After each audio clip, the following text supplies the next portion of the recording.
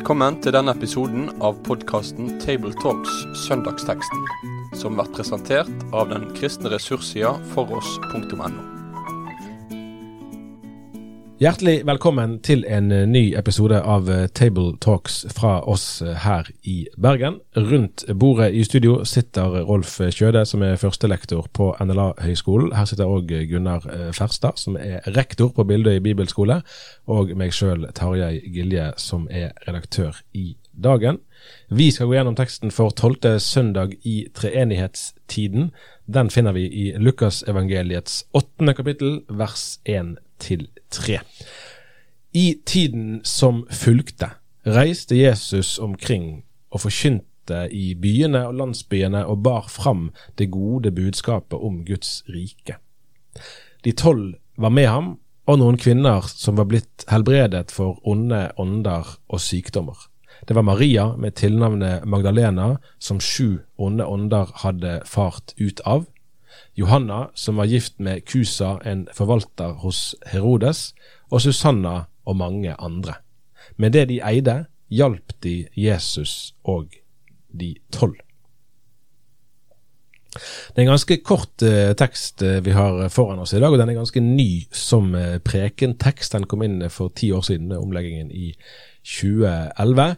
Og når vi ser med vår tids øyne da, så det vel ikke til å komme fra at her et ganske klart kvinneperspektiv. Så det skal vi komme litt tilbake til. Men først, karer, altså, hva kan vi si om denne Jesu omreisende forkynnertjeneste? En god del av evangeliene jo preget av det at han reiste rundt og hadde, man vil jo sagt nesten sånn ministry, hvis man var i amerikansk kontekst. Vi vil kanskje bruke andre ord på norsk. Men det jo likevel sånn slags sånn emissæraktig tjeneste da, med en god del mer åndelig krutt, hvis jeg kan si det sånn, enn det som den jevne forkynner har med seg. Ja, og ikke minst det at det står at det var ikke bare byer, men det var landsbyer. Altså han reiste langt ut i bukkebygdene, som vi vil ha sagt i dag da, på Hakkalestranda, som vi sa på Sunnmøre kanskje, eller, altså, han oppsøkte ikke bare disse her megakirkene, da skal vi si, sant? Men han tok for seg geografien og innom både smått og stort. Så jeg husker en gang for lenge siden, så talte jeg litt om akkurat det. Ja. Liksom å liksom kunne tenke stort om det å besøke landsbyene.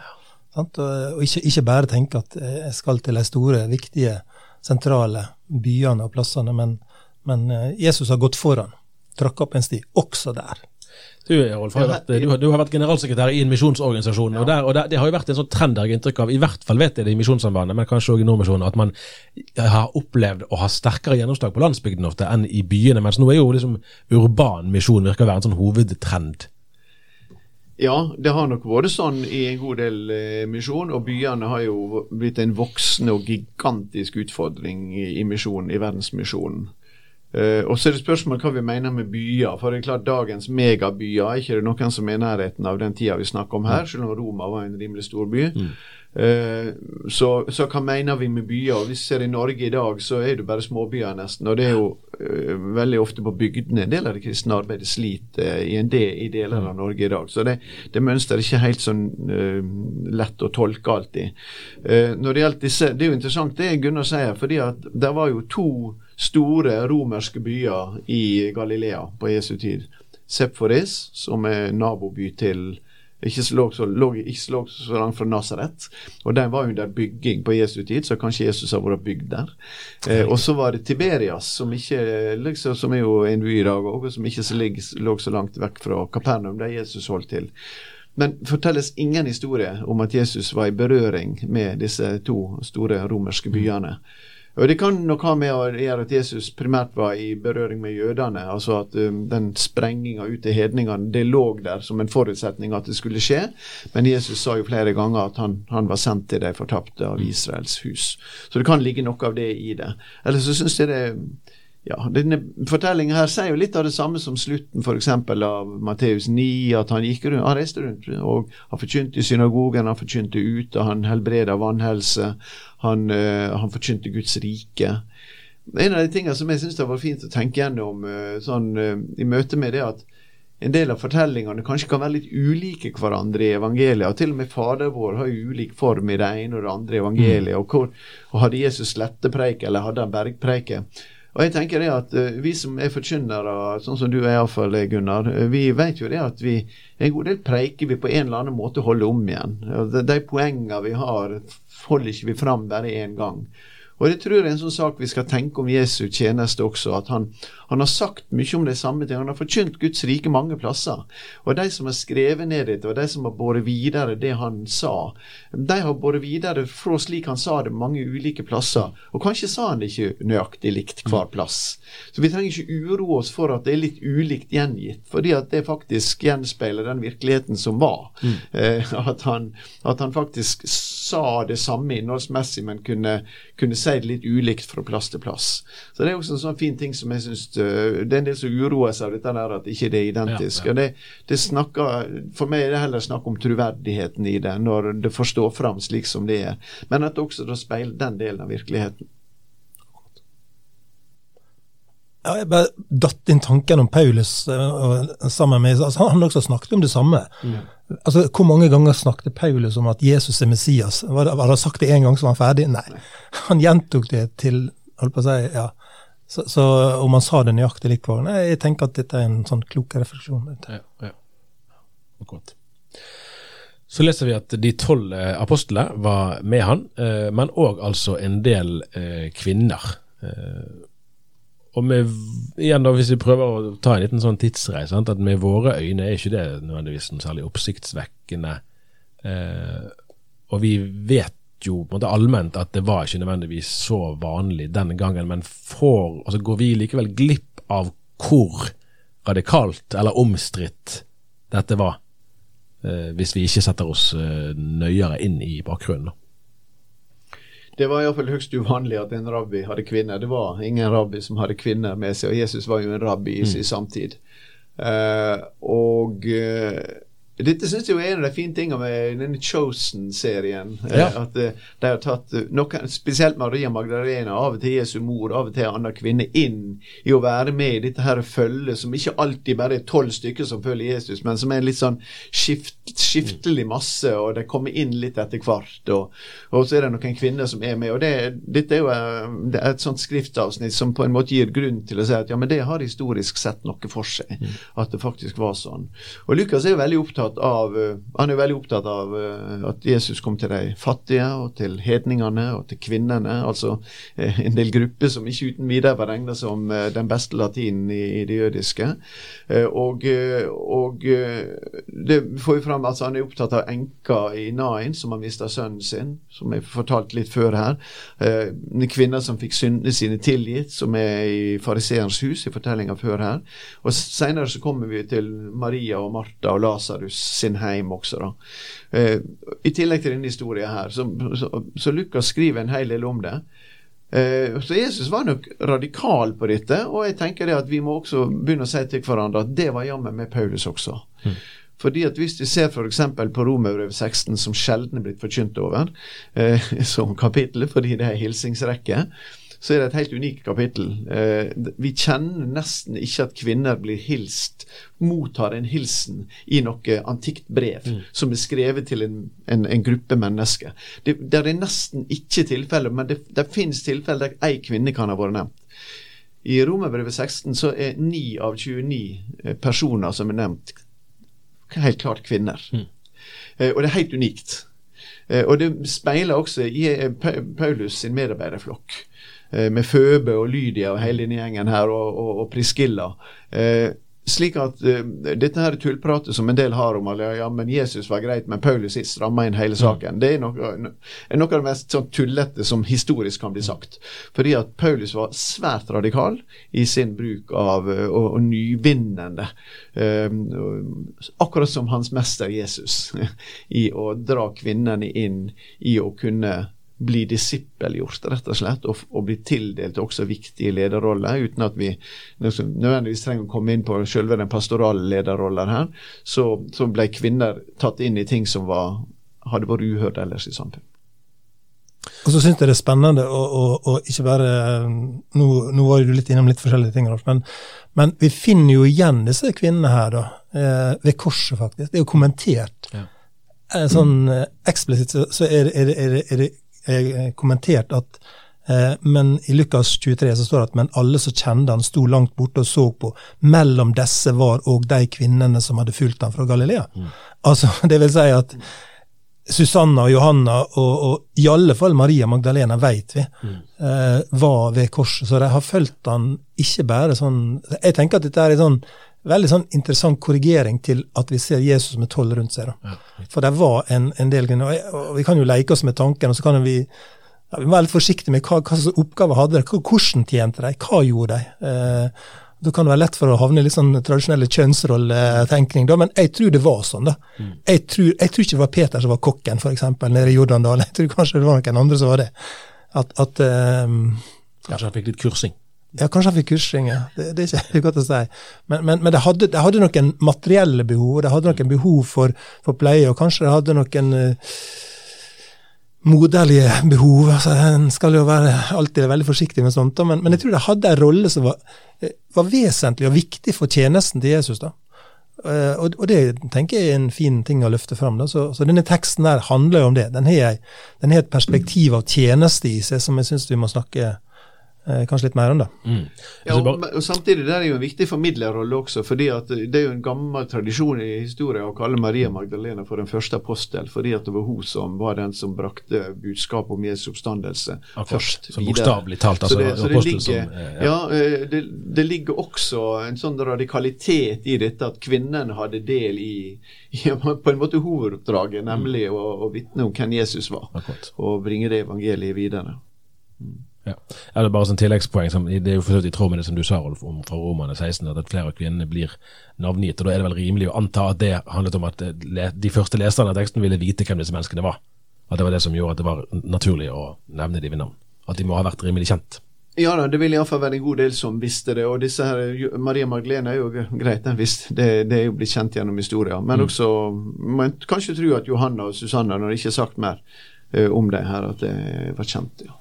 Og det her tenker jeg at jeg har kanskje brukt et uttrykk tidligere i en episode om apologetisk tråd da. Og det jo, jeg tenker det en liten sånn apologetisk tråd i det at Bibelen så, altså den navngir personer, en navngir ektefellen, en navngir hvor en jobber, hva arbeidsstedet hadde.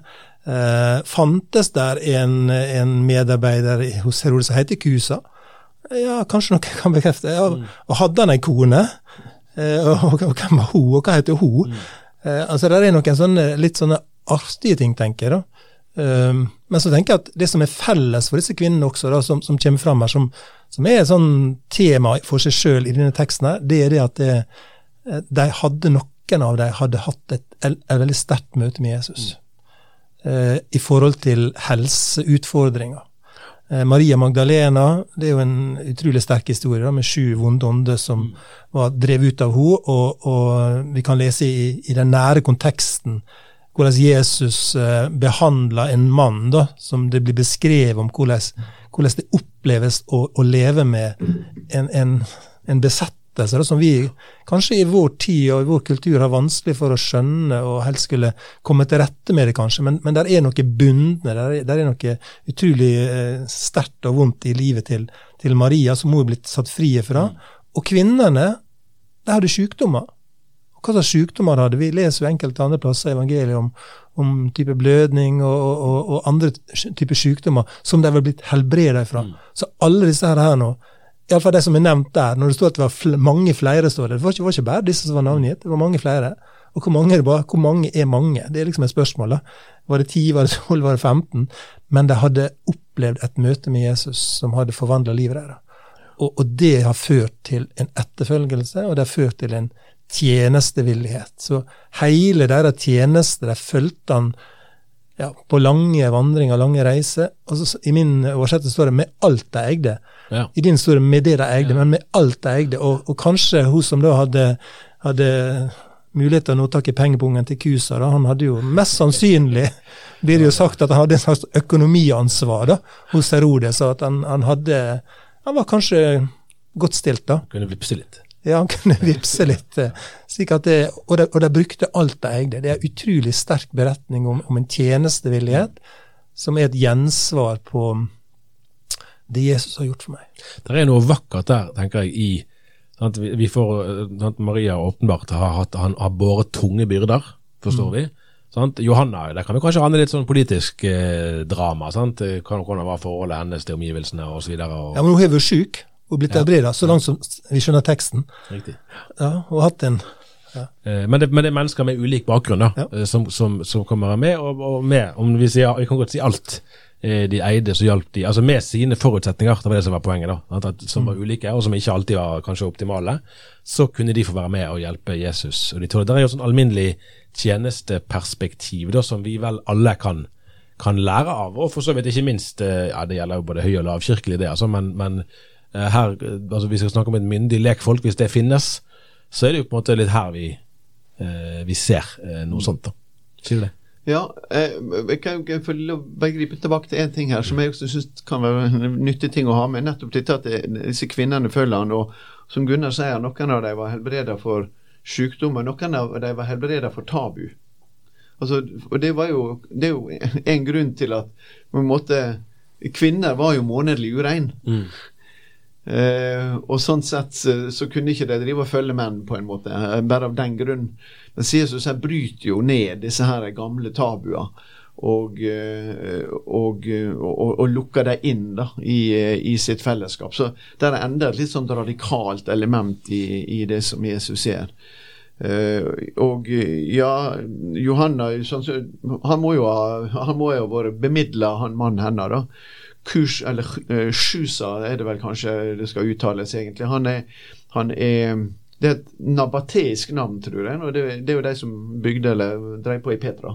Altså, det var et arabisk handelsfolk. Og så det kan hende det hans handelsbakgrunn som gjør at han ble ansatt som forvalter hos Herodes.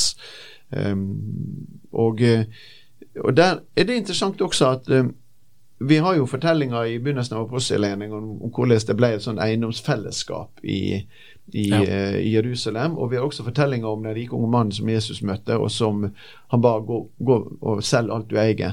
Men det sier han jo ikke her. Her lar Jesus noen være rike, men det vi hører om de som har rikdom, det at de tjente Jesus med det de eide. Og det jo utfordringen vår, tenker jeg, for vi lever jo med en enorm rikdom.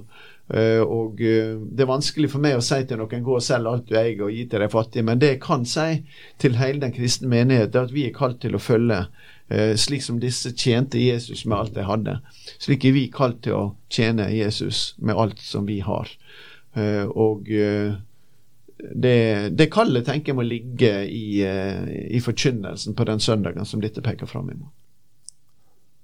Så tenker jeg at disse damene her som vi leser om, kvinnene, det jo noen forbilder. De har jo gått foran på en måte som du, Norhold, sier, og har tjent med det de hadde. Og så synes jeg det veldig kjekt å lese ene leseteksten da, til dagens preiketekst. Den fra 2. Korinterbrev kapittel 9. Og her en ferdig skåret passning til alle pastorer og alle forkynnere som lurer på hvor tid skal jeg si noe om givertjeneste. Fordi den teksten som ligger som lestekst i 2. Korinterbrev 9, det sammen med 2. Korinterbrev 8, vil jeg si da, kanskje det mest sterkeste konsentratet i veiledning, både praktisk og konkret i det å forvalte og gi til Guds rike. Her det snakk om en innsamling til de fattige i Jerusalem, men det står noen sånne utrolig flotte vers og hjelp til å tenke bibelsk rett, tenker jeg, i alle fall om det som går på givertjeneste, som naturlig kan høre inn denne dagen her. For teksten har på en måte et tyngdepunkt i tjeneste, ene halvdelen, og så det dette her med etterfølging og oppleving av helbreding og de tingene der. Men hvis du vil, kjære lytter, og skal forkynne, så kan du godt grave litt i 2. Korinterbrev 9, der vi leser om hvordan han skriver innledningsvis. Der nå trenger jeg vel ikke skrive til dykk om tjenester for de hellige, for jeg vet hvor villige det er. Her i Makedonia roser jeg dykk og sier at det i Akaia har vært klar siden i fjor, og iveren dykker har inspirert mange. Altså, Paulus, han løfter fram noen som er forbilder for andre i rett og slett givertjeneste. Og det har satt fart i andre, og det har inspirert andre. Vi trenger gode forbilder, vi trenger gode modeller. Disse damene i teksten er en modell, og så kommer Paulus med et annet eksempel. Og det er jo i det avsnittet her i kapittel 9, at du finner alle disse her, eller en del av disse her nå, ordene som vi siterer om at Gud elsker en glad giver, og du skal gi ikke av tvang og ulyst, men av et villig hjerte, og du skal i kapittel 8 så skal du sette av regelmessig, det er masse praktisk om givertjeneste som jeg hadde blitt fristet til å si litt om da. Noen fristelser er det bra for alle for. Ja, og bare for å avslutte den da, så en liten sånn nøtt, ikke en nøtt som du skal knekke, men en liten sånn artig ting, det er at hvis du kombinerer 2. Korinterbrev, kapittel 8 og kapittel 9, som jeg mener har en sånn sterkt konsentrat av givertjeneste, hvis du kombinerer de to, så får du 2. Korinterbrev 8-9, og da får du verset for det kjenner vår Herre Jesu Kristi nåde, at han for dykkers skyld vårt fattig da han var rik, for at det ved hans fattigdom skulle bli rike. Så er Jesus forbilde også, og det er ikke en åndeliggjøring av givertjeneste, det er nesten trumfkort i skjorteermet til Paulus når han skal snakke om det. Lissepasninger det der, altså. Det er lissepasning til, ja, jeg tenker det, faktisk. Ja, men det er veldig bra. Skal vi si det sånn? Da sier vi igjen takk for at du hørte på, og så høres vi igjen om ikke så lenge. Med det sier vi takk for følget for denne gang. Finn flere ressurser, og vær gjerne med å støtte oss på foross.no.